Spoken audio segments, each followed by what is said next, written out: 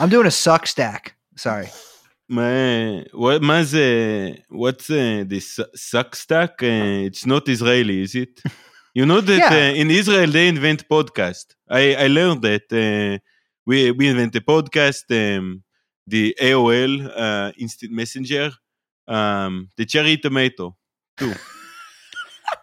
See, my problem with this is that we discussed this off air. Apparently, Israel does claim to have invented the cherry tomato, and I'm saying, why did we invent the girl's tomato? Look, cherry tomato, indisputably the girl's tomato. Israel is the only country that is respecting the rights of women in the Middle East. If you look at in Saudi Arabia, which is not an ally of Israel, merely a friend. They are just friends. We are just being friends. But in Saudi Arabia, they can't drive. But in Israel, women are allowed to drive. There are many accidents. There are accidents all the time from the women driving. It's there is being legislation about it, but I'm not up to date on these matters. But yeah, look, podcasting, it is from Israel. I am telling you. Jeffrey Epstein. Jeffrey Epstein. Jeffrey Epstein. Jeffrey Epstein.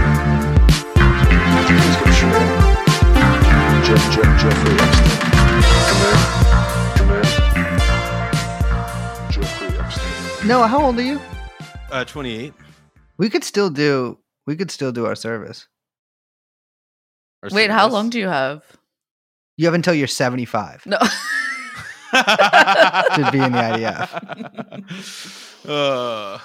Do you know my greatest enemy? Well, I had many enemies, but one of my greatest enemies in the Bay Area rock and roll scene was a former Israeli army guy who was like an Israeli army like tech guy. And so I hated him for every single reason. First, because he knew how to use computers. Second, that he had that same accent that you just did, which, let's be clear, not a great accent, not very flattering to us. We sounded better with the Polish kind of not like really sure what you're I'm sorry.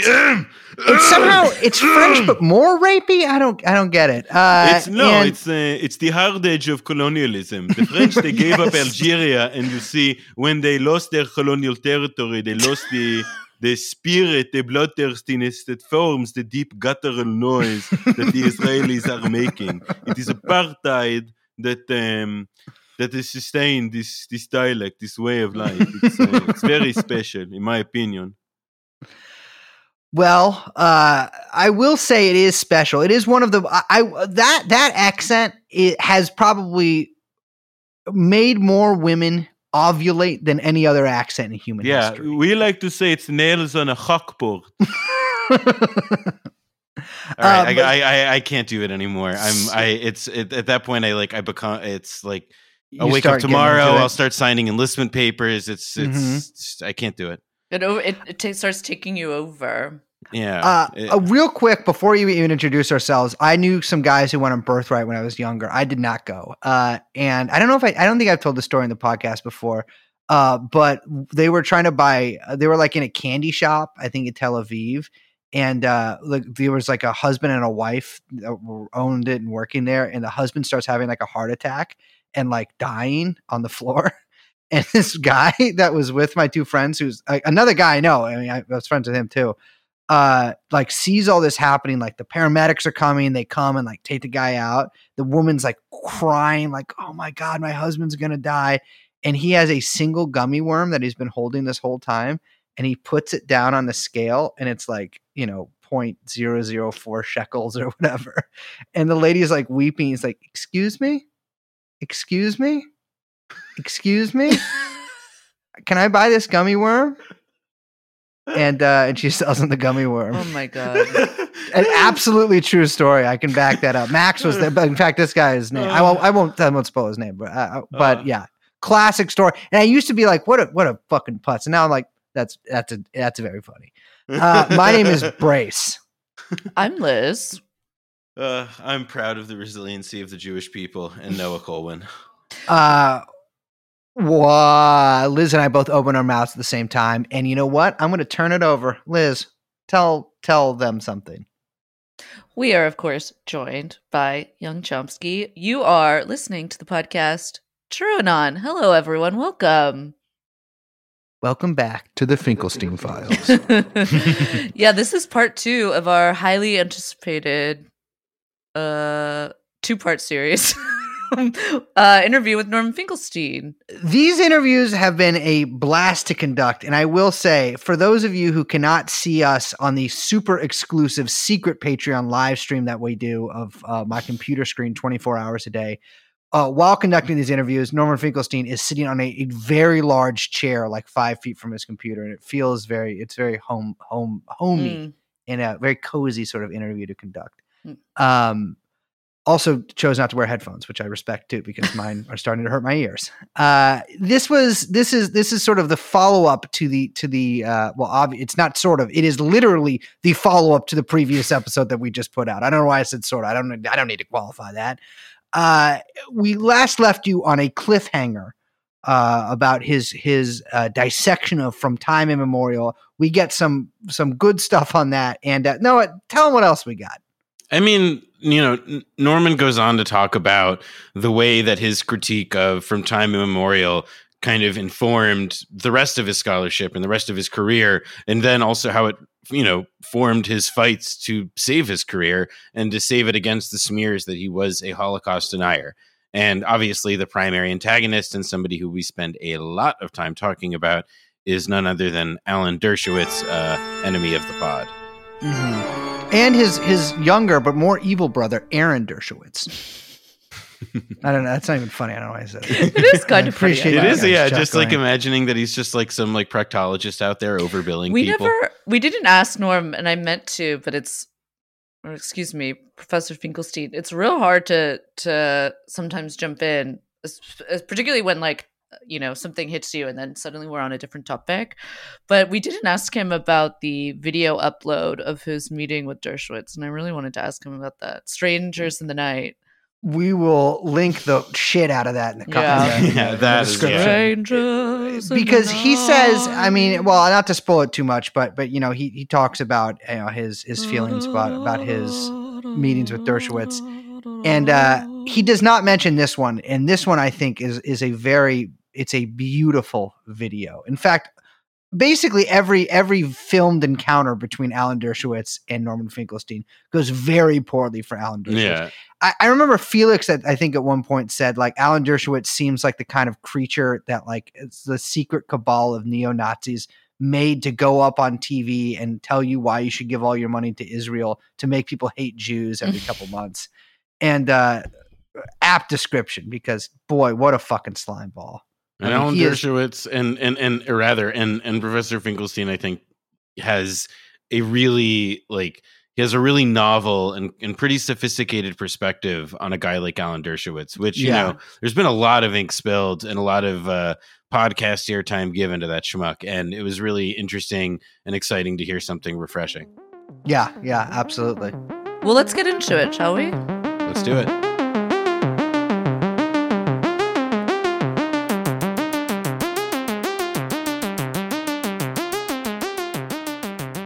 We didn't actually talk about how your critique of that book was received.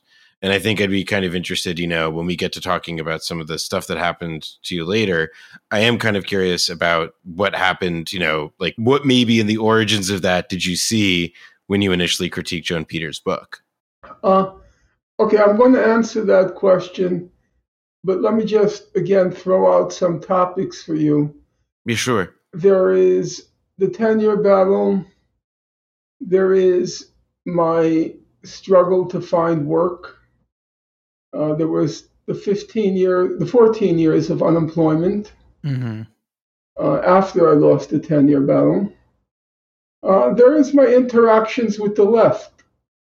And even though I consider myself a person of the left, I would say my interactions have been overwhelmingly negative. And there's something to talk about. And the fact that at critical points, I got support from unexpected quarters. The main supporter of mine became Raoul Hilberg, who's a right-wing Republican. Mm-hmm. But he thought what I was saying. Oh, he was also the founder of Holocaust Studies. He was the creator of the field.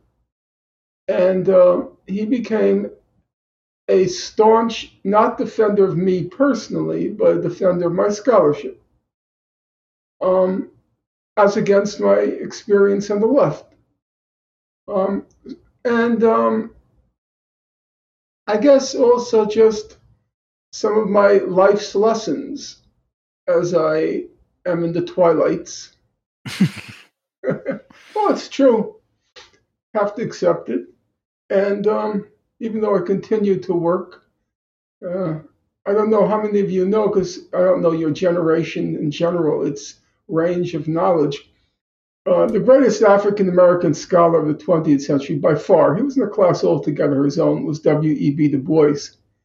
And Du Bois, he wrote his great work, Block Reconstruction, when he was already 67. Yeah. He wrote 3, not 1, not 2. He wrote 3 autobiographies because he kept thinking, okay, this is the end. I mean, he was like 90 or something when he died, right? 95. He died, he was born 3 years after the Civil War ended, and he lived to the March on Washington. Yeah. It's incredible. Yeah. And each time he has a new autobiography, he's like, okay, I'm back.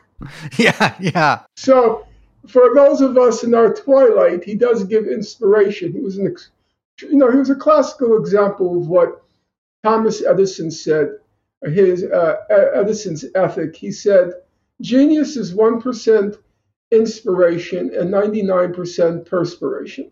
And I've seen that close up. I've seen that with Professor Chomsky. Chomsky, he was blessed. He got the 1%. But boy, oh boy, did he ever do that 99%.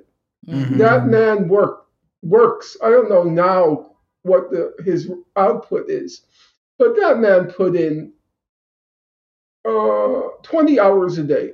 Yes, he put in 20 hours a day. Sometimes, just a funny story, and then we'll move on. I used to spend some time during the summer each year at his summer home, he and his wife and myself. And I was in the guest room downstairs, and the guest room was near the computer where he worked. And sometimes in the middle of the night, I'd hear a pat, pat, pat, pat, pat, pat, pat. And I would say to myself, okay, there are 2 possibilities. It's raining, and it's the raindrops on the roof, or that guy's on the computer. I said, I don't want to know. It's going to depress me. So I'm keeping the door shut. But of course, he was working. Incredible. 8 hours a day just answering email. He will answer, even to this day, right away, answers an email right away. Any question you could have. Yeah, but now it's a little different. With all due regard to the great, God is great, God is good, let us thank Noam for our food. We've said the prayer. I think now he answers so quickly the email. He answers because he doesn't have the concentration anymore for the work. Mm. He is 93. Right. So I think that because he's an old-fashioned kibbutznik, and I'm not saying that as a joke. He's a kibbutznik. Hard work. That's your raison d'etre. But of course, he gets it from his family. But he has that kibbutznik ethic. So I think in his mind, so long as he's typing, working, he's justifying his existence, even though it's emails and it's not books. Mm-hmm. It used to be said there was a famous anti-war religious figure named William Sloane Coffin. He was over at Yale. And William Sloane Coffin, I remember once he said, he was introducing Professor Chomsky, and he said, Professor Chomsky writes books faster than I read them. And it was true. It's crazy though. I was thinking about that when I was looking at a copy of, I can't remember which book, one of Badiou's books, and you look in the beginning of it and you see what he's published, and it's just, and it's not everything, and it'll go on for like 3 pages. It's about 150 books. I mean, You're that's like, how like, are you writing I mean, this? at that territory, you're getting into, I mean, 2 of my personal idols, the novelist Percival Everett, and of course, Howard Hunt, as far as their prolific literary output goes. I have a couple of Howard Hunt's books. With all due regard, I cannot accept the equivalency here. Please, it was not offered seriously. Forgive me. Because Professor Chomsky, first of all, he's not just writing, as it were, stream of consciousness. No, yeah. Every book comes with a voluminous scholarly apparatus. I mean, there's just a huge amount of research that goes to each book. And I can tell you, with pretty much certainty, except for, let's call it the last 10 or 15 years, but for the first period, I knew all of his books inside out, backward, forward, left to right, right to left, up and down. He did not really repeat footnotes. It was new research with each book. He was a force of nature, because in so many levels, there was the correspondence, there was the lecturing. He was on the go all the time, here, there, around the world. I remember once his wife said to me, Carol Chomsky, they went to India, they come back from India, he then has to go the next day to Brazil. He said, I'm exhausted. He was just zigzagging the globe. He once told me that in the plane, he could never sleep on the plane. He said his was the only light on in the plane. The only light on. He is reading. He said once there was a woman sitting next to him, and she recognized who he was, and she wouldn't shut up. And finally, he turned up the music, he said, to pretend he can't hear her, because she wouldn't leave him alone. He wanted to concentrate on his reading. He's a phenomenon. He's a force of nature. Do you guys still correspond? No.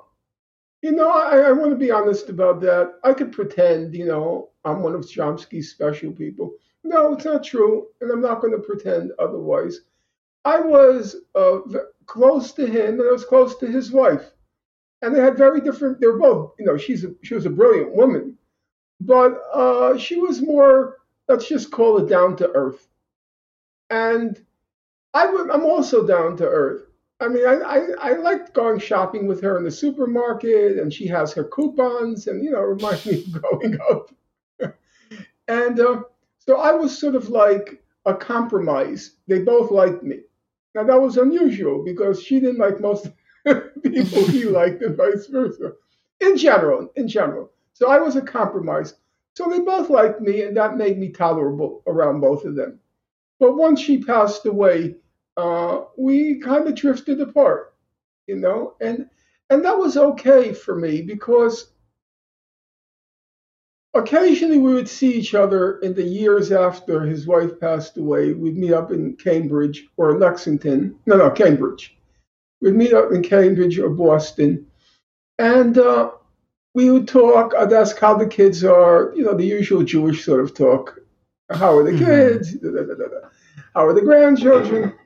But then it was like when we got around to talking about other issues, we were just repeating ourselves from the past. It was the same stories, the same war stories.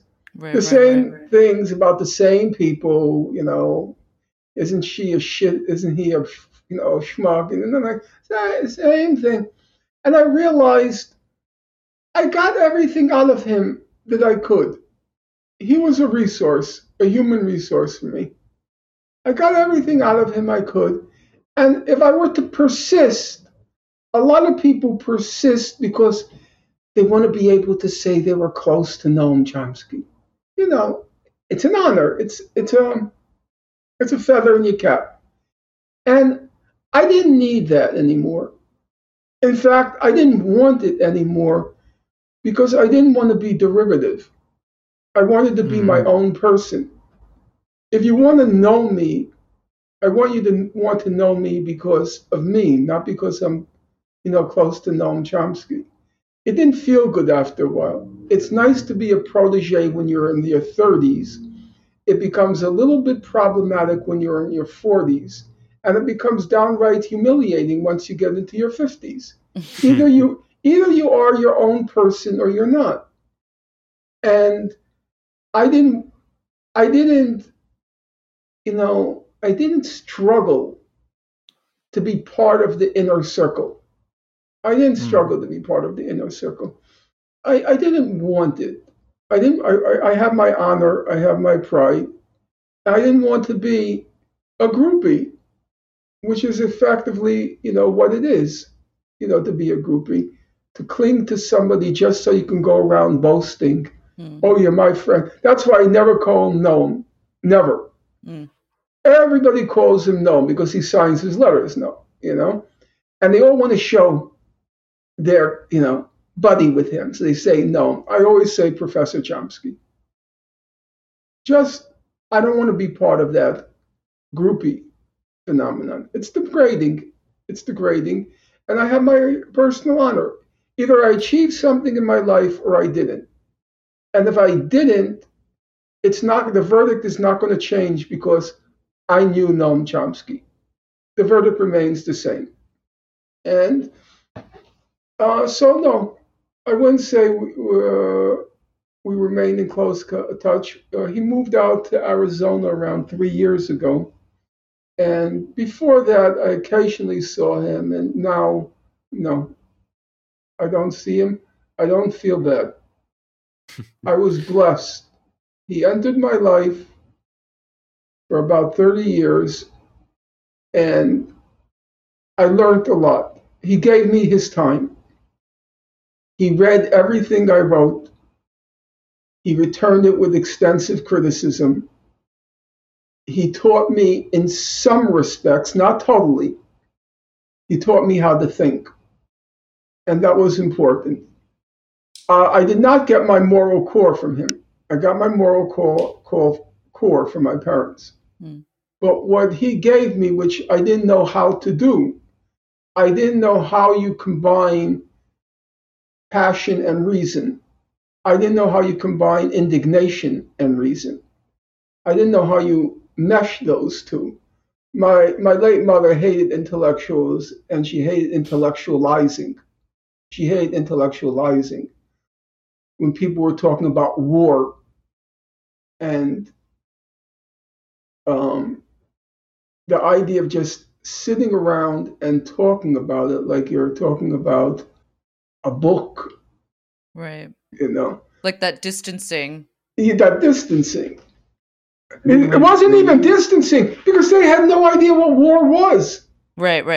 So I didn't know how to preserve the indignation over what my parents endured, but at the same time, keep to the highest scholarly standards, because I believe in the life of, in my modest way, I'm not Kant.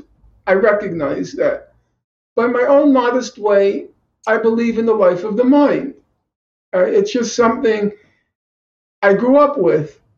My friends were smart, and intellect was important, reason was important, and I didn't quite know how to do it until he gave me, he was like a practical example of how you do both. You retain your indignation, but you also make the coherent, logical, evidence-based argument. And that was important for me. And I think that that's sort of like a kind of natural segue to the publication of to the earlier question, to your the publication of your criticism of Joan Peters's book From Time Immemorial. I think that there's, when it comes to subjects like this and subjects like, Palestinian indigeneity or Jewish settlement on Palestinian land, there's an enormous amount of indignation, especially from the pro-Israel establishment. That's sort of even, kind of like just beginning to kind of when you just begin to even question the basic facts of it, I guess. And I think that the lid on that discourse was significantly tighter in the 1980s.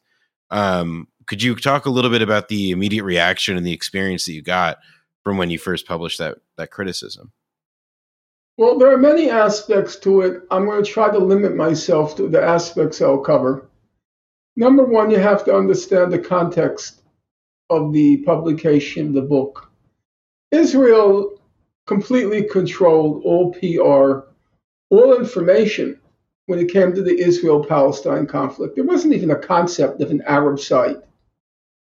There was just the Israeli propaganda, which was really just I used to call it was Leon Uris's Exodus with footnotes.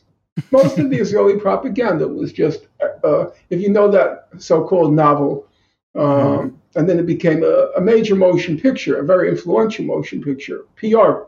It was like D.W. Griffith's Birth of a Nation. It was very influential. Well, and that was just in the culture. I mean, Bibi Netanyahu is now the prime minister. Back then, he was an ambassador to the UN, and then he worked in Washington. We're talking about a different era.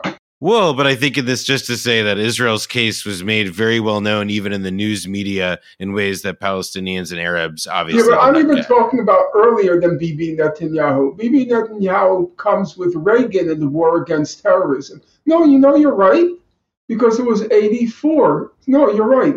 I got the time wrong. You're right. In any event, Israel completely controlled the information flow, the scholarly flow on the Israel-Palestine conflict. But the first big break comes with the 1982 Israeli invasion of Lebanon. And in that, during and after the 1982 invasion, a part, it's still a small part, it's a marginal part, but it was a part of the support for Israel. They lost it. They lost it. And that was mostly the old left and the Vietnam War, part of the Vietnam War new left. Mm-hmm. What happened was, you see, you have to always look at the present in history, as the Hungarian philosopher Lukács said. It's forgotten now, but Israel was a leftist cause up until the 82 war. Well, up until 67, but especially up until 82. Remember, Soviet Union, first country in the world to recognize the state of Israel. The the settlement, what was called the Yishuv, it was mostly labor Zionists. People like Ben Gurion saw themselves, literally, they saw themselves as little Lenins and little Bolsheviks in the Middle East. They were fanatically part of the Israeli political establishment. It came to be called the Mapam. The Mapam was fanatically pro-Stalin, supported Stalin during what was called the Doctor's Plot, not worth going into, but they were fanatically pro-Stalin. Right. I mean, the only thing to say for listeners is that during a period of like Stalin's greatest anti-Semitic crime, they maintained ties. We'll have Grover Furr on next week to explain. They supported what was called back then the Soviet, interpretation of what happened.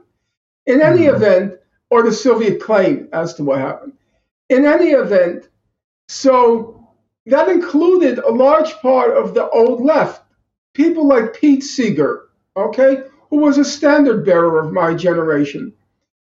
Pete Seeger, his first big hit with the Weavers, you know what the first big hit was? It was Tzena, Tzena, Tzena, which was an Israeli folk song. Tzena, Tzena, Tzena, Tzena, da, da, da, da, da, da, da, da, da. And the flip side of it was Irene Goodnight. Irene, I don't know if you know any of this.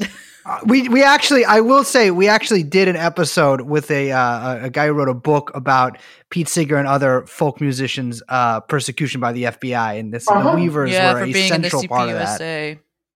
So that was the old left, and come the 1982 war, they broke. that was the first big, that was the first significant change in public opinion in the West.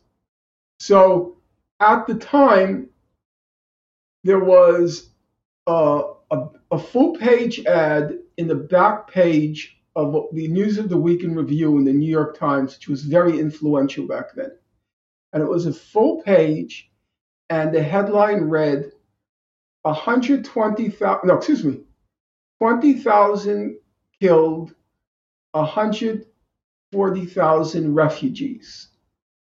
And it was written, I was told later, it was written by Edward Said. It was a very powerful ad. Mm. But what was more powerful was the list of signatories on the bottom. And then you saw we had crossed the Rubicon. You saw Paul Robeson Jr. Now, Paul Robeson Sr. was very close to the Jews, very close, especially during World War II. And Paul Robeson Jr. was married to a Jew, Marilyn Greenberg, who became Marilyn Robeson. And Paul Robeson's wife herself was partly Jewish. She was a Cardozo. So you saw Robeson's name. Then you look on the ad and you see Pete and Toshi Seeger. You knew something had happened. You knew, by the way, Robeson's wife was Eslanda Good Cardoza Robeson. She had some Jewish blood, as it's called. And I remember the ad appeared twice. And the first time, Daniel Ellsberg was a very famous personality. He leaked what was called the Pentagon Papers on the Vietnam War. We're very familiar. And Ellsberg was indignant, angry, furious. Why? He hadn't been asked to sign the first ad, and he insisted on being in the second ad. It showed you a real shift in public opinion. And that's when Time Immemorial comes out, 2 years later.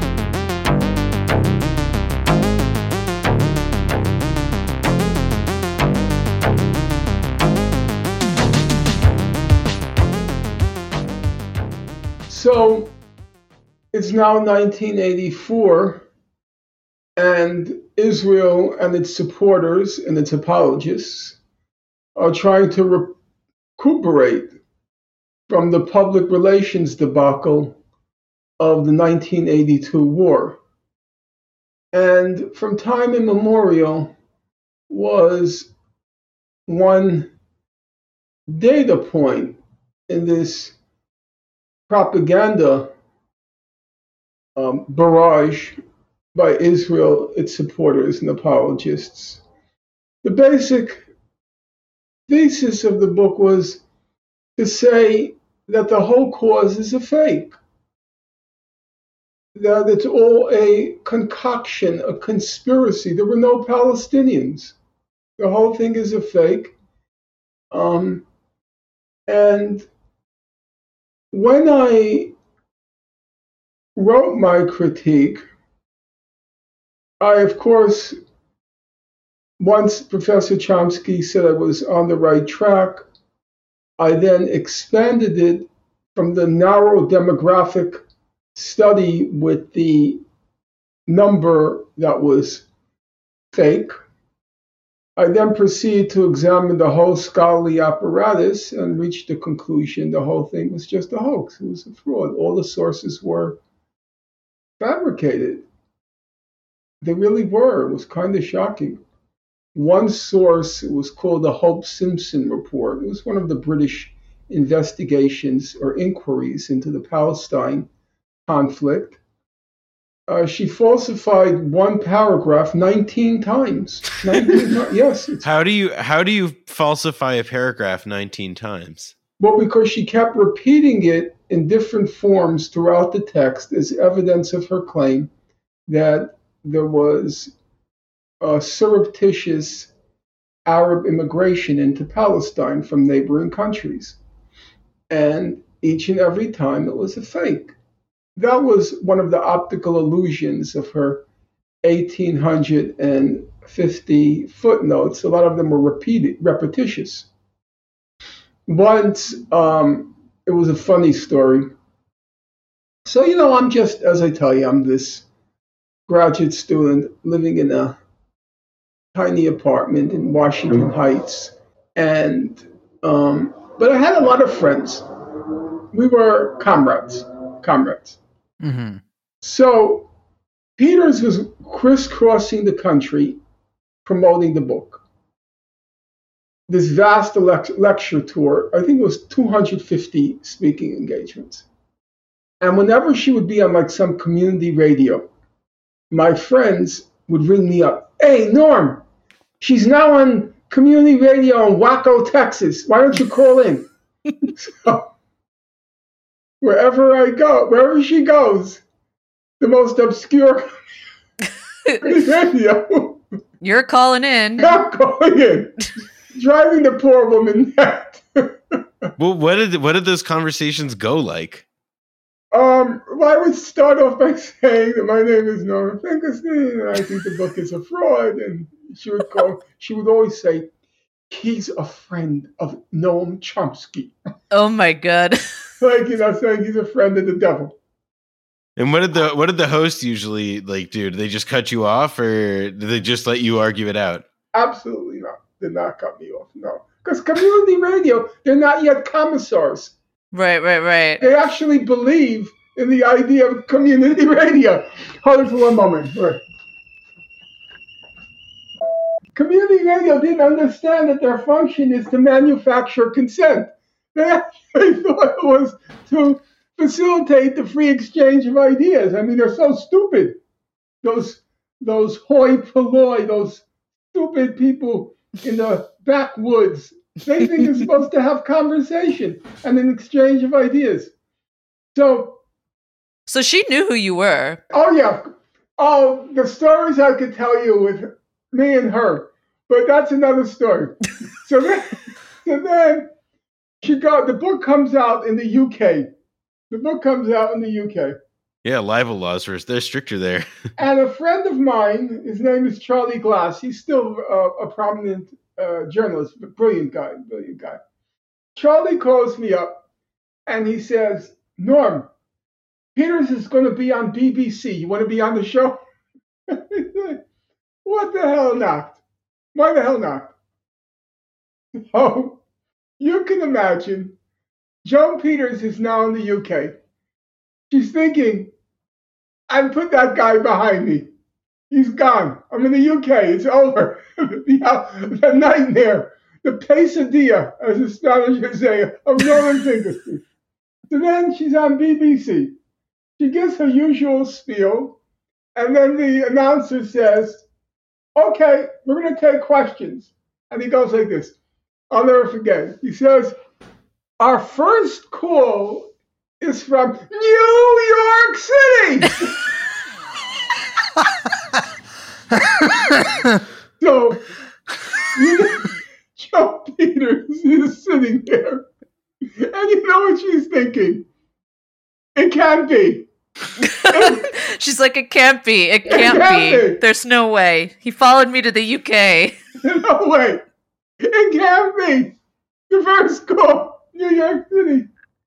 So I get on and I give my spiel, and I said, she said this with the Hope Simpson report, but that's not what the Hope Simpson report said. So she's very cool. She's very cool because she understands how the media works. Nobody reads the books, the people who interview you. They don't read it. They have not a clue what's in the book. If you ever write a book and you go with one of the better publishers, they send you a questionnaire, an extensive questionnaire. And one of the questions in the questionnaire is, what questions would you like to be asked? No, that's absolutely true. And that's what the interviewers do. They ask you the questions that you want to be asked. It's like a talk show, like late night show or something. It's all just theater. Yeah. And so when I said, and she, her answer was, she said, I didn't write that. She knew nobody would check. Oh. So, you know what I replied? Well, whoever wrote the book did write that. Very clever. Yeah, slick. I mean that's just what's so incredible. I mean it's sort of famous that rather books of nonfiction books have different fact checking standards often than like reporting does at really any outlet. Which I'll be honest, a lot of those fact checkers are very ideologically motivated themselves, so can't necessarily trust that stuff either. But people can basically say whatever the fuck they want to. That's absolutely true. Absolutely true. I was talking about that yesterday with my college roommate, brilliant guy. He's a biomathematician at NYU. He just retired. Wonderful guy. And I said, on balance, I know you won't agree with me. You're young people. You're not going to agree with me. On balance, when it comes to research, I don't think the web has been an improvement. I recognize it makes things so easy. It makes things so much easier. But you know what? Sometimes easier is not better. The fact that you used to have to go to a library, you had to research things, it was an exercise to have to do that. Nowadays, I'm returning to your point right now. Nowadays, you have something you want to check. You just plug in a fact in the Google search, and 10,000 sites come up. And you end up, for anything you want to state, any statement you want to make, the earth is flat. You can have 10,000 citations in your footnote. The citations are completely worthless, but they're citations. If you ever look at a law journal, it's about 1/4 of text to 3/4 of citation, a footnote. Yeah. Because all they care about is the footnotes. If you can find a footnote for the definite article the, and the footnote for the definite article then you have a Harvard Law Journal article. Just footnote everything. Why do I bring it up? You take the case of Alan Dershowitz. He writes the so-called book. Well, he didn't write it, but whoever wrote it. We'll just say, for argument's sake, he wrote it. He writes the book, The Case for Israel. And, of course, he didn't research it. He's too busy trying to get wife murderers off. That takes time to get OJ off, to get Von Bulow off, to get Mike Tyson. Okay, he didn't murder his wife. He just battered her. Possibly also to get himself off in whatever island he's on. It takes time. He's not going to waste time writing a book. So what does he do? He farms out the book, the research, to Harvard undergrads and graduates. Like Natalie, what's her name? The actress? Natalie Portman. Well, I mean, Marty Peretz did the same thing at Harvard to use it as a farm team for the New Republic and for pro-Israel ideologues there. Right, but let me just get to the point here. So Natalie Portman was one of the researchers for the Case for Israel. Yes, she was. She used her non-stage name. I can't. It ends with IG. I could get it, but I'm not going to bother right now. I have it right over here. In any case, well, these are Harvard undergraduates. They have better things to do. So what's the bottom line? What happens? I don't know if you ever saw the debate I had with him on this program called Democracy Now! I said, Professor Dershowitz, you're the senior-most professor at Harvard Law School. I checked some of your citations. So you have King Hussein of Jordan killed 6,000 Palestinians during Black September in 1970. So I said, I was curious. What was your source? I was just curious. What's your source?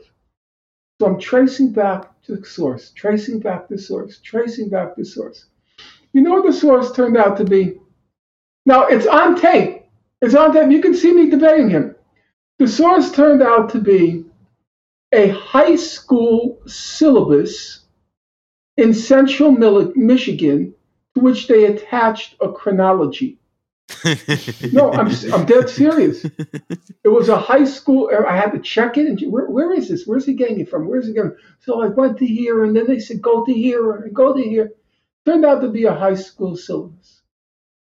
Then I look for another source. He says something about, I forgot exactly. It may have also been something to do with Black September. No, it wasn't Black September. It was the hijacking of a plane. I looked for the source. And I said, Professor Dershowitz, I have here in front of me the source. I tracked it down. It's www.sonypictures.com. I said, you're a Harvard professor. www.sonypictures.com. You know what he replied?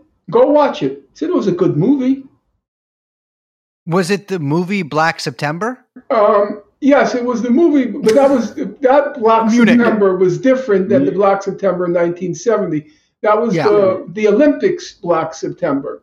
So that's what the web did. Mm-hmm. You see, the web enabled you, because of those search engines, it enabled you to document, footnote, cite anything with no quality control. I mean, but you had to deal with that. It was the same problem, was it not, like 2 decades before with Joan Peters and her book? And, she had lots of citations, and that was bullshit. In her case, it's different. She falsified the sources, and it was easy to demonstrate. This, with the web, you have a source for everything. You do. You can have any statement you make, you can find a source on the web now for anything. And it significantly lowered, in my opinion, the scholarly content of books. Because the books would now have, for any statement, it would have like 20 citations, because on the web you can find, you can find literally you can find 40,000 websites that say Norman Finkelstein is a Holocaust denier. I know, I'm behind 39,000 of them. It becomes a fact. It's been, I want to tell you, in my opinion, and I'm a part Luddite, but I recognize things that do make life easier. It's actually been, in many respects, it's been a complete disaster. Let me just tell you another example with my work, trying to find a job. You go into a room, you meet somebody. You're talking to them. Literally, as you're talking to them, they're Googling your name. They're Googling you as you're talking to them. And then up on the screen comes 40,000 websites, Finkelstein Holocaust denier. What do you do with that? Even an honest administrator, and there are honest administrators, even an honest administrator, are they going to check 40,000 websites to see whether what's being said about me is true? Well, I think that that's a good, I think this makes sense then to back up a second and to talk about why the lie that you were a Holocaust denier would appear on those websites in the first place. And so this comes after, to the extent that a chronology even matters, years after, your critique of the Peters Review, you begin to publish more scholarship, including a book called The Show Industry on ways, or you view this, it comes from a different place. The Holocaust industry. The Holocaust industry. Sorry, my dad calls it the show of business, so I of course mix them up. Are you sure he's not talking about show business, which is our other greatest passion? Well, that was the joke. Abba Eban he's usually credited as saying, "There's no business like show of business." Yes. So and so I guess about you started dealing with the ways in which the memory of the Holocaust could be used or abused for political agendas, particularly in the case of Israel. I guess how do you start from making an analysis of that to being called a Holocaust denier? Well, there are also many aspects to that question. If you've ever read Mein Kampf, Hitler's Mein Kampf, in general, it's not a compelling piece of work. Surprisingly poorly written, actually. yeah. His German He's was not good. a writer. Yeah, that's true. He was not a good. His control over German language is not good. No. However, everybody has something to contribute based on their life experience. He had a lot of insight. I'm not saying it was original, but he had a lot of insight on propaganda. And one of the interesting things he had to say was, it's counterintuitive. It's counterintuitive, but the bigger the lie, the more credible it is. The bigger the lie, the more credible it is. The smaller the lie, the less credible it is. What did he mean? If I were to go over to you and say, you know what? I saw your mother and she was smiling and laughing with the rabbi, you would, no. To be clear, Norman, in my family, that would be accepted because my father is a rabbi. So, that's just happy home life. Right. As long as you keep the lie small, people think, well, maybe it's true, maybe it's not true, who knows? But when you exaggerate it, people would think, that's got to be true because nobody has the effrontery. Nobody has the gall, the audacity to make up something like that unless it were true. It's got to be true because how would anyone say something like that unless it were true? And people thought, everybody knew about my family background. It was pretty well known. So if it were alleged there was a Holocaust denier, it must be true. Because why would anybody say something so insane like that unless there was something to it? During my 10-year battle, Alan Dershowitz did the same thing. He was going around saying my late mother was a Nazi collaborator. She was a capo. Mm-hmm. And you know what else he said? This is honest the truth. You know what else he said? He said, I wrote it. He said, I wrote it. Just look at what he wrote on the website. I wrote that my mother was a Nazi collaborator, a capo. People thought, well, there's got to be something to it. Would Alan Dershowitz say something so obscene unless it were true? And that was the thing with the Holocaust denier. You say something so outrageous. I used to say to people when that question came up, I would say, when I spoke and the question came up, I would say, okay, everybody knows, it's well known, my mother was in Majdanek concentration camp, my father was in Auschwitz. In fact, my mother was a witness at the trial of the guards to Majdanek concentration camp in Dusseldorf in 1979. I accompanied her. So those are indisputable and not disputed. They're not disputable facts. It's not only they're indisputable, nobody will deny them. So I would say to the audience, if it were true that growing up in that family, if it were true I'm a Holocaust denier, then I must be certifiably insane. That could be the only possible conclusion. Coming from that background, I have to be certifiably insane. I have to be a version. I don't know if you guys know, even remember, there was a great chess player, Bobby Fischer. Hmm. And Yeah, Bobby yeah. Fischer went off the cliff. He Mhm. became a Holocaust denier, actually. Yeah, an actual denier. So, but it was clear he was insane. So if you say to me, I'm a Holocaust denier, I must be insane. So I'd say to the audience, well, you just heard me speak for 2 hours. Does it appear to you that I'm insane? It was breathtaking. I didn't honestly.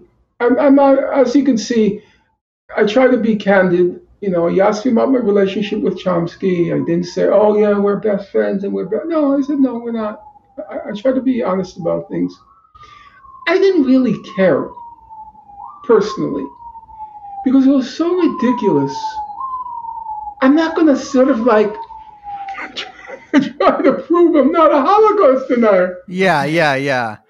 How do you prove that? Completely lunatic. However, there is a caveat. I have no doubt to this day, and I'm being literal.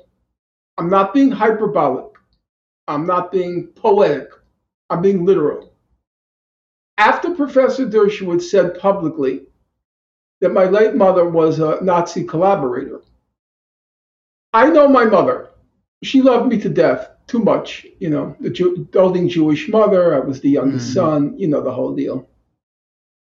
However, as much as she loved me and barely let me leave the house for fear that, a brick might fall on my head, if I didn't go down, take the first Amtrak down to Cambridge, and I didn't kill the guy, she would not speak to me again.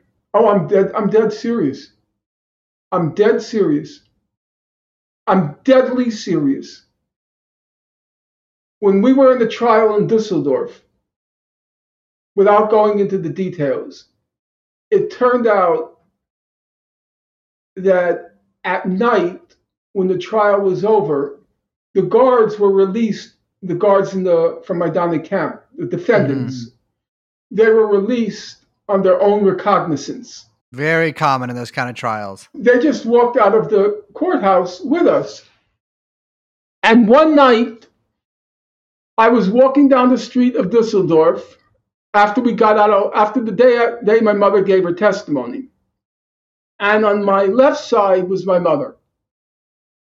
The right side was one of the guards, the worst guard in my mother's recollection. Her name was Birgitta.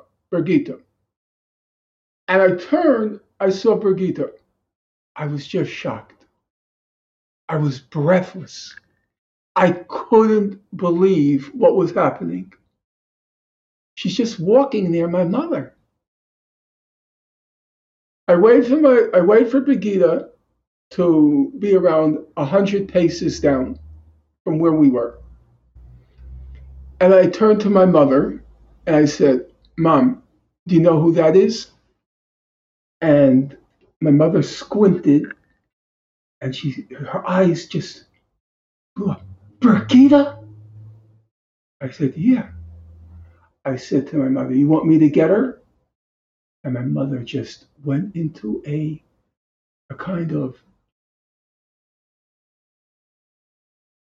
she was transported mentally. She started screaming, get her, they think we're sheep, get her! Without telling you what followed, what ensued, I know that after what Dershowitz did, my mother would never forgive me if I didn't exact revenge for what was done. And I didn't. I got into a big back and forth with Elena Kagan, who now sits in the Supreme Court. Yeah. Because she was at that point the dean of Harvard Law School. And he posted that about my mother on his official Harvard Law School website. So I contacted her and I said, do you have any limits on what you allow on your website, on our website. She said, yes, we have limits. They're very broad limits. So I said to her, I have two questions. Question number one, do you have any evidence whatsoever that my mother was a collaborator with the Nazis? She refused to answer that question. So I said then to ask her again, do you have any limits? She said, broad limits. So I said to her, okay, let me ask you a question. Here's my question. If somebody posted on their website, Harvard Law School website, that your mother was having an affair with the rabbi, would you take it down? Or would you leave it up because of broad limits? Now I ask, what's more disgusting? To say your mother is having an affair with a rabbi, or to say that my mother, during World War II, collaborated with the people who exterminated her mother, father, two sisters, and brother. They ended up in gas chambers. Are you saying my mother collaborated with the people who exterminated my family? So she replied through, oh God, my memory. Probably my memory doesn't want to remember. It's all written down. But I don't doubt that. She replied, I don't think we'll have anything more to do with him after what he said, about the rabbi. The thing with the rabbi. That was really all I did. That was all I did. I did nothing, Yesterday, Justice Kagan swore in the new Vice President of the United States. Yeah, Justice Kagan. That's a bitter taste.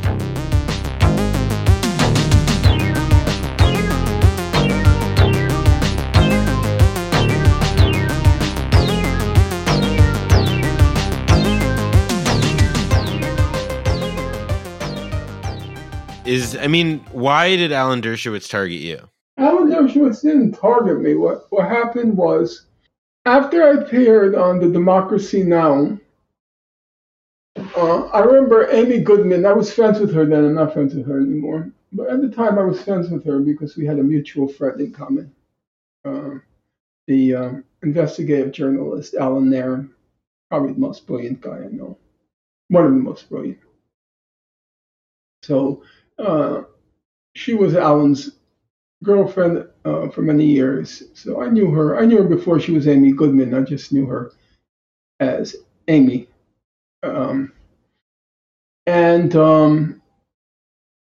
She called me up afterwards, and she said, and I'm calling her, I remember the words well. She said, Norman, be careful.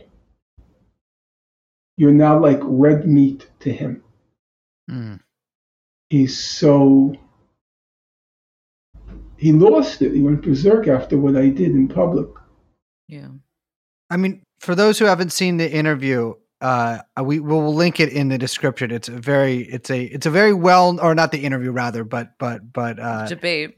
The debate on Democracy Now! Between Norman Finkelstein. It has two parts, and you have to really watch both parts. What happened was, in the middle of the second part, I couldn't take it. No, I'm serious. I couldn't. He was the first time in my life I really met a pathological liar. It was a very strange experience for me because he kind of had the perfect MO of a lawyer. He absolutely believed every word he was saying, but simultaneously, he knew it was all a lie.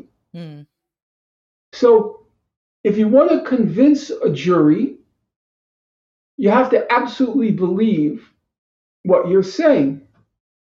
But if you want to be an effective attorney, you have to retain control over reality. You can't just lapse into your own crazy world. And he was able to do both simultaneously. Totally believe what he was saying, but simultaneously know that what he's saying had no connection to reality. And so he had total control over the real world that's unfolding about him. It was diabolical. Yeah. And I got so nauseous being in his company that in the middle of the second half, I took off my earphones. I said, I'm out of here. I can't take it. And Amy said, get back over there. Put on your earphones. No, so you'll see, if you watch closely the second half, you'll see the last half of the second half, I'm not wearing the earphones. It was so creepy. Yeah. It was so creepy to It's be really around this unnerving. guy. Well, to see someone who can like dissociate that much, Yeah. like from reality, and then manipulate it with literally no qualms. Yeah. And he had one physical manifestation. If you watch carefully, every time he lies, he gets this tick. No, it's true. It's so classic. He gets this tick. And during the second half of the debate, I said, Professor Dershowitz, you're lying again. The tick. The tick. It was creepy. But I never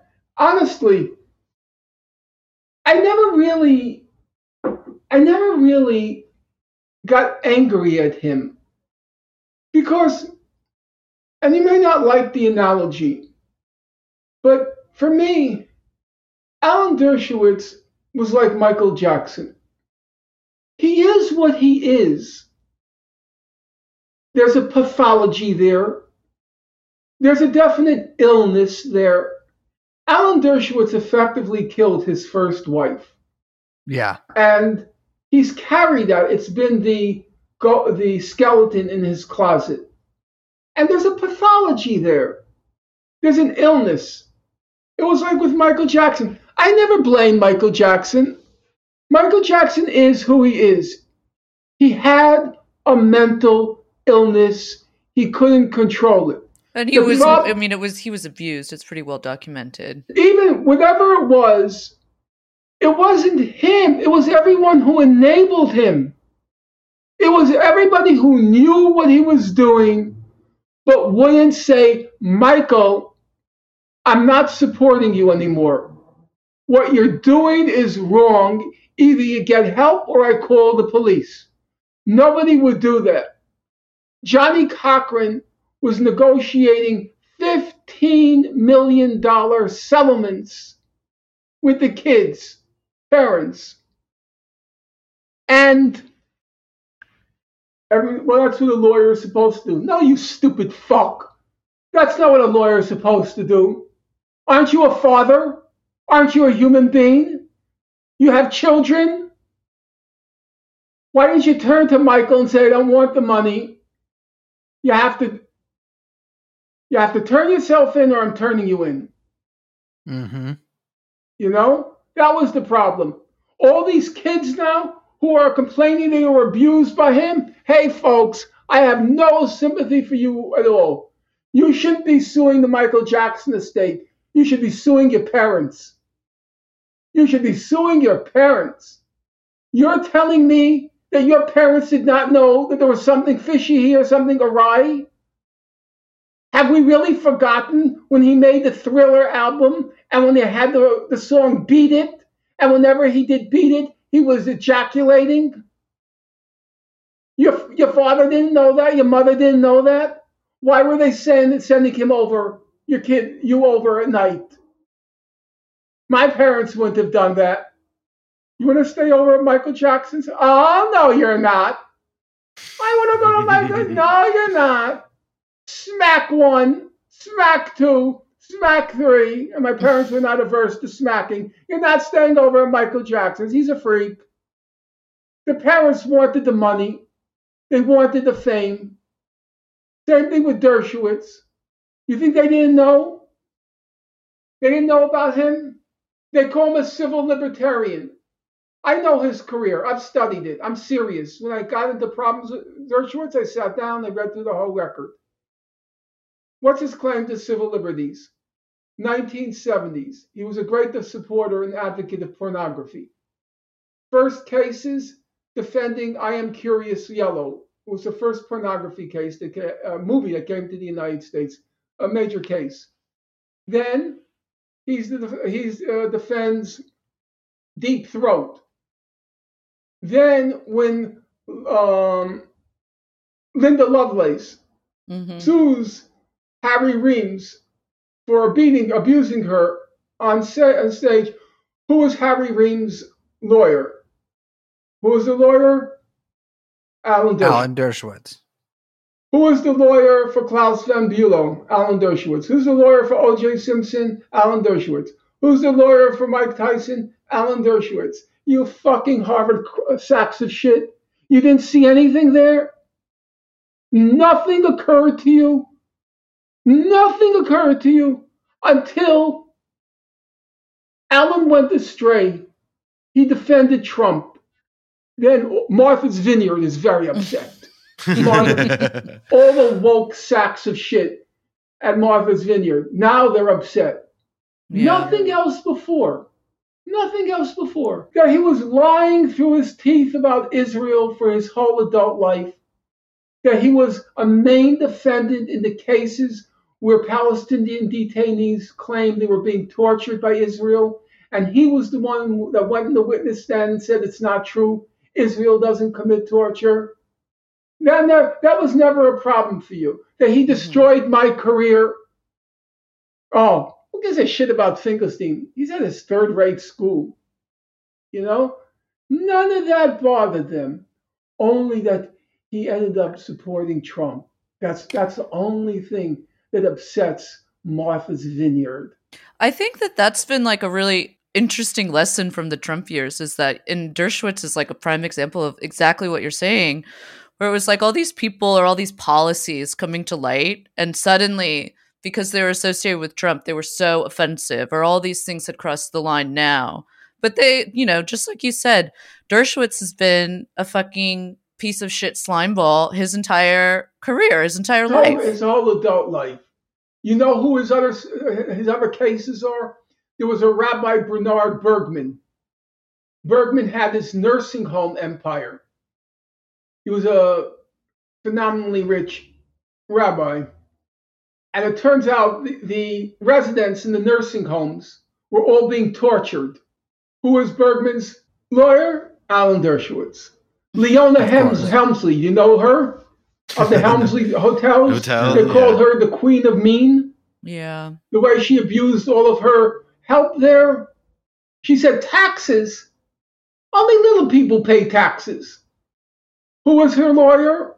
Alan Dershowitz. Yeah. None of that ever fazed him. For the woke sacks of shit on Martha's Vineyard. Only because, and it's the only reason he supported Trump. I know the guy. Because the charges against him by Virginia Giffrey in the Epstein, they're true. Of course.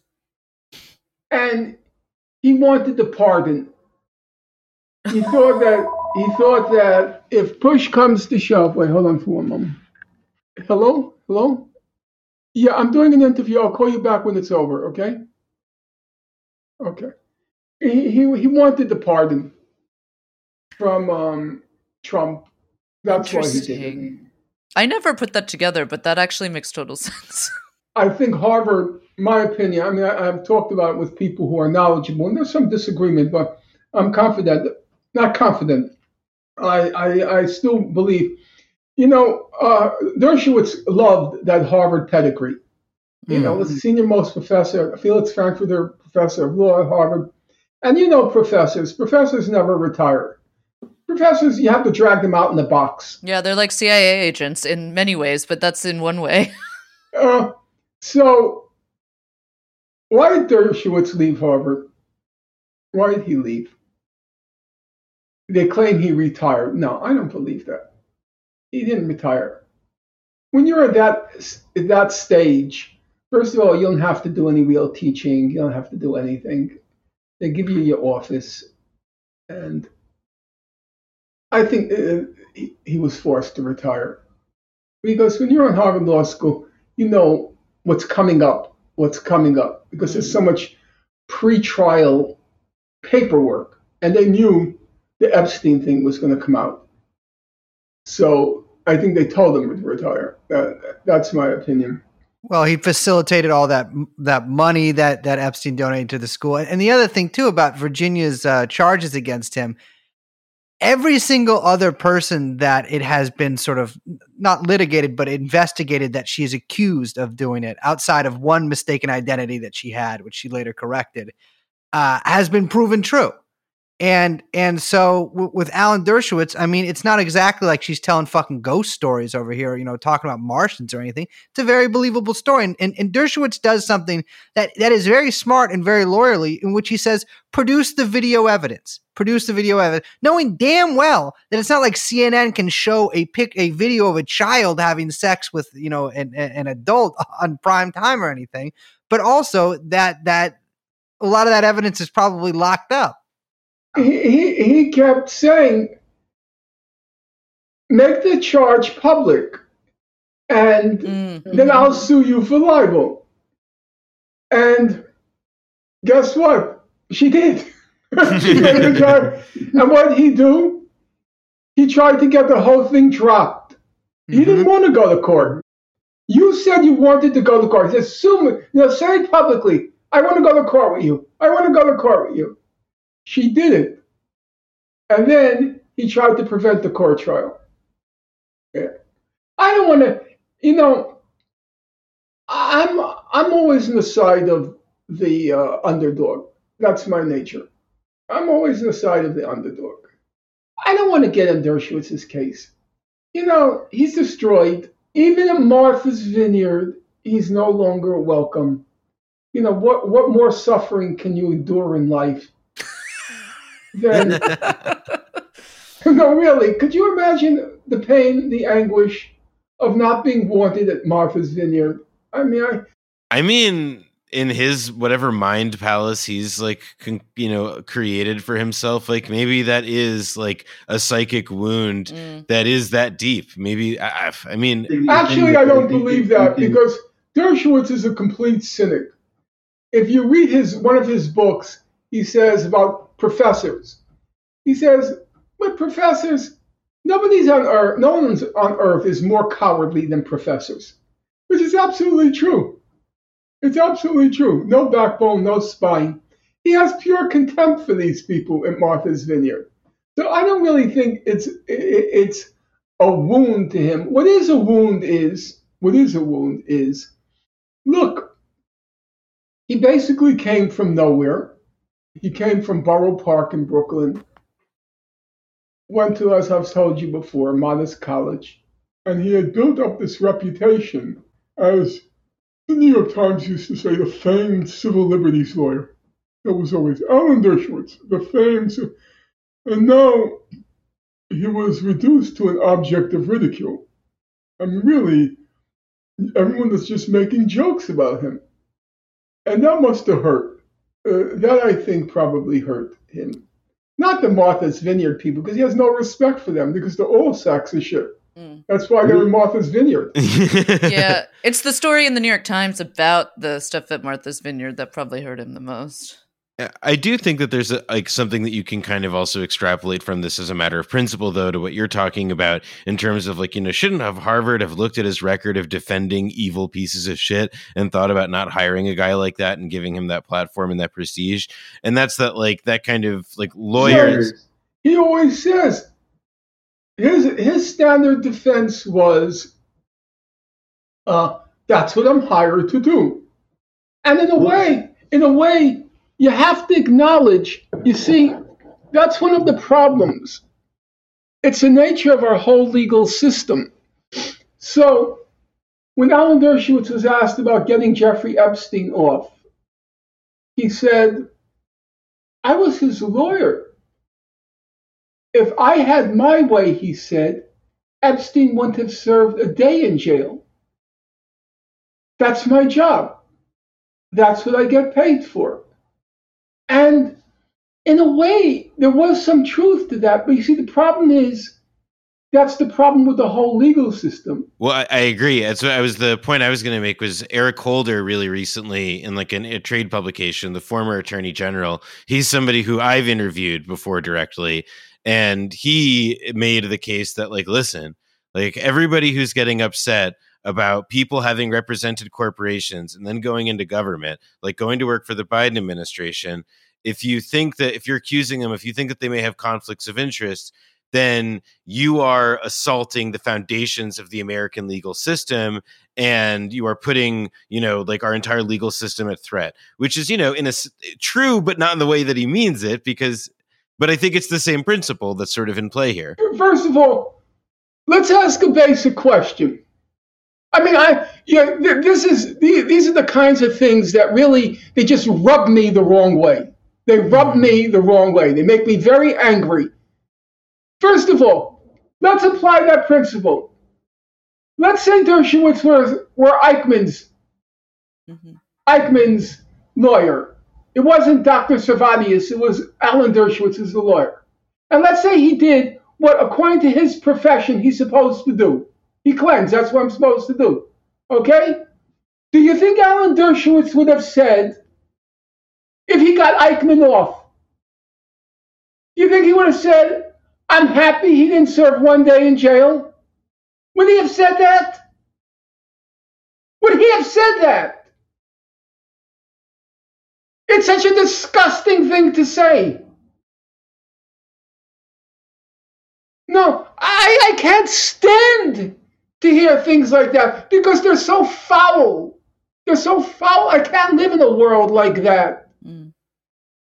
I can't. I'm serious. I'm not trying to be dramatic. I just can't. I had a friend who went through a divorce case. And it was a terrible case. Terrible case. I hate divorce lawyers. I hate the whole system. They were blackmailing him. I don't know if any of you know anything about divorce law. It's the most horrible law. I mean, all the laws sucks, but this is like the most horrible. And what they do in divorce law is, in divorce court, they have a moment where they ask, let's say, the spouse, can we look at your husband's tax records? Yeah, because this is dividing up marital assets, so you have to look at tax records. Now, you, all four of you know everybody fudges in taxes. It's just, a deduction here, a deduction there. I just don't pay 'em. For anybody listening, I don't fudge on my taxes. I give very Norman, this is a precise civil numbers. service podcast. We're listening to exclusively we have by employees of the Upstanding IRS. Citizens podcast, Norman. I don't think you got the picture. What happens? They said, can you look at line 26? Line 26, it says that your ex-husband, he has a home office. Does he have a home office? Oh. So she says, I don't remember any office in our home. You know where it's all going, right? So I said to the guy, his name was Chetkov. God works in mysterious ways. He was one of the first people to die from COVID. I won't say more. I said to Chetkov, he said to me, if your friend, meaning my friend who was going through the divorce case, if your friend doesn't sign the stipulation, that's the fancy word for the final settlement, he's stupid because he's going to jail. And I said, that's blackmail. He said to me, I just do what's best for my client. That's my job. you know, like some Gestapo agent putting electrodes on the person they're interrogating. I just do what's my job, you know? That's how I felt with Dershowitz. I just do what's my job. My job is to get him off. It's like that logic taken to its most like grotesque possible extreme. So what does that mean? You're happy that Jeffrey Epstein can go on molesting little girls? That's the consequence. Well, that's the way our judicial system works. Yeah, fuck you. Yeah. Take your judicial system and shove it up your fucking ass. No, I can't even stand to hear this stuff. Yeah. I can't stand. It's like you have no conception. You have no conception of what you're doing. You mean you want to get Jeffrey Epstein off without one day in jail so he can go back to doing what he's doing. And you have no moral qualms, no reservations, no doubts, because I'm just doing what's my job. Fuck you. Fuck your whole legal system, which nauseates me. Every word you ever hear about the legal system, if you've ever gone through it, and I've been arrested many times, I spent many nights in jail. Every word you read about in your classroom is a lie. Right to a speedy trial? Oh, sure, very speedy. Very speedy trial. After 5 adjournments, and you're paying the lawyer $400 an hour? Mm-hmm. Oh, yeah, speedy trial. Right to defend yourself? Try to defend yourself in court. I've tried. I teach law.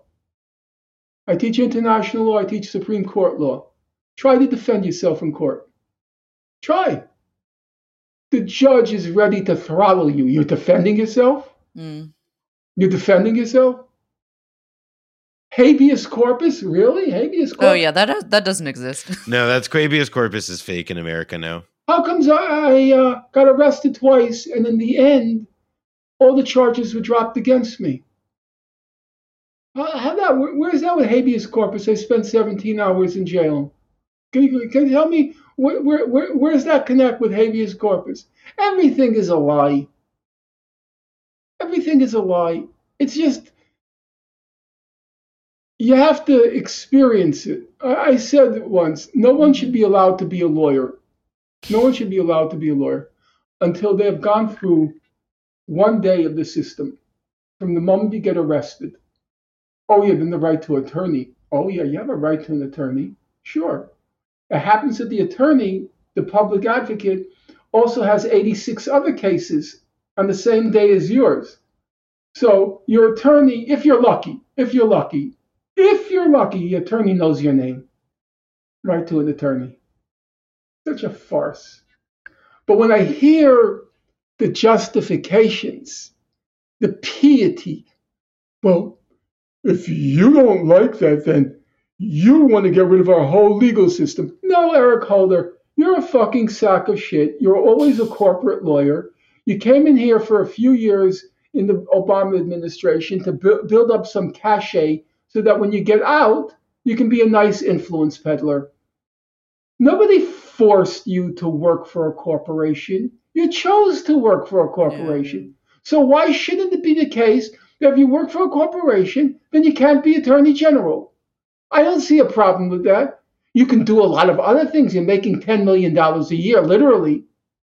So I think you should be disqualified from attorney general because it's influence peddling for people with power. For people with power. Yeah. Oh, the whole judicial system. Take you fucking sack of shit. You were a sack of shit before Obama appointed you. It's complete fake. A complete fake. So he took in Holder because, Holder would do the right thing. Holder would do, not to prosecute anyone who was responsible for the meltdown in 2008. He knew Holder would not prosecute anyone. Not prosecute anyone who was responsible for torture under the Bush administration. He got the right guy. One sack of shit hires another sack of shit. And then they get so pious. They get so pious. The whole judicial system would be jeopardized. As if I give a flying fuck about that judicial system being jeopardized. Like, I won't sleep at night. Listen, Arnold and Porter attorneys, they need your blood and sweat and Don't tears. talk to me about lawyers. Well, I was going to say another system. I mean, the system that functions really similarly in a lot of ways. If you want to talk about bureaucrats who don't really question anything and have, careerist motives, is academia. I would say academia is very corrupt. I wouldn't say, look, I'm not making any defense of academia because they kept me out. I'm not going to defend a system that wouldn't let me in the classroom to teach. But it's not, the lawyering is, in my opinion, it's of a different order, how our legal system functions. It's a very depressing sight to behold. Academia, the problem is not the corruption. The main problem is the pettiness. The only true thing that Henry Kissinger ever said, and he probably didn't even say it, he probably stole it from someone. He said, in academia, because he was a Harvard professor, the battles are so vicious because the stakes are so small. Yeah. It's this battle of egos, right? Of very little people. That's what's so contemptible. I'm going to have to check. What time is it? I have to go. Well, it has been a pleasure. So nice to talk to all of you, and I do hope in the course of time we get to know each other. Absolutely. That would be fantastic. That. Okay. So nice, and have a good night. You too. You too. Bye-bye.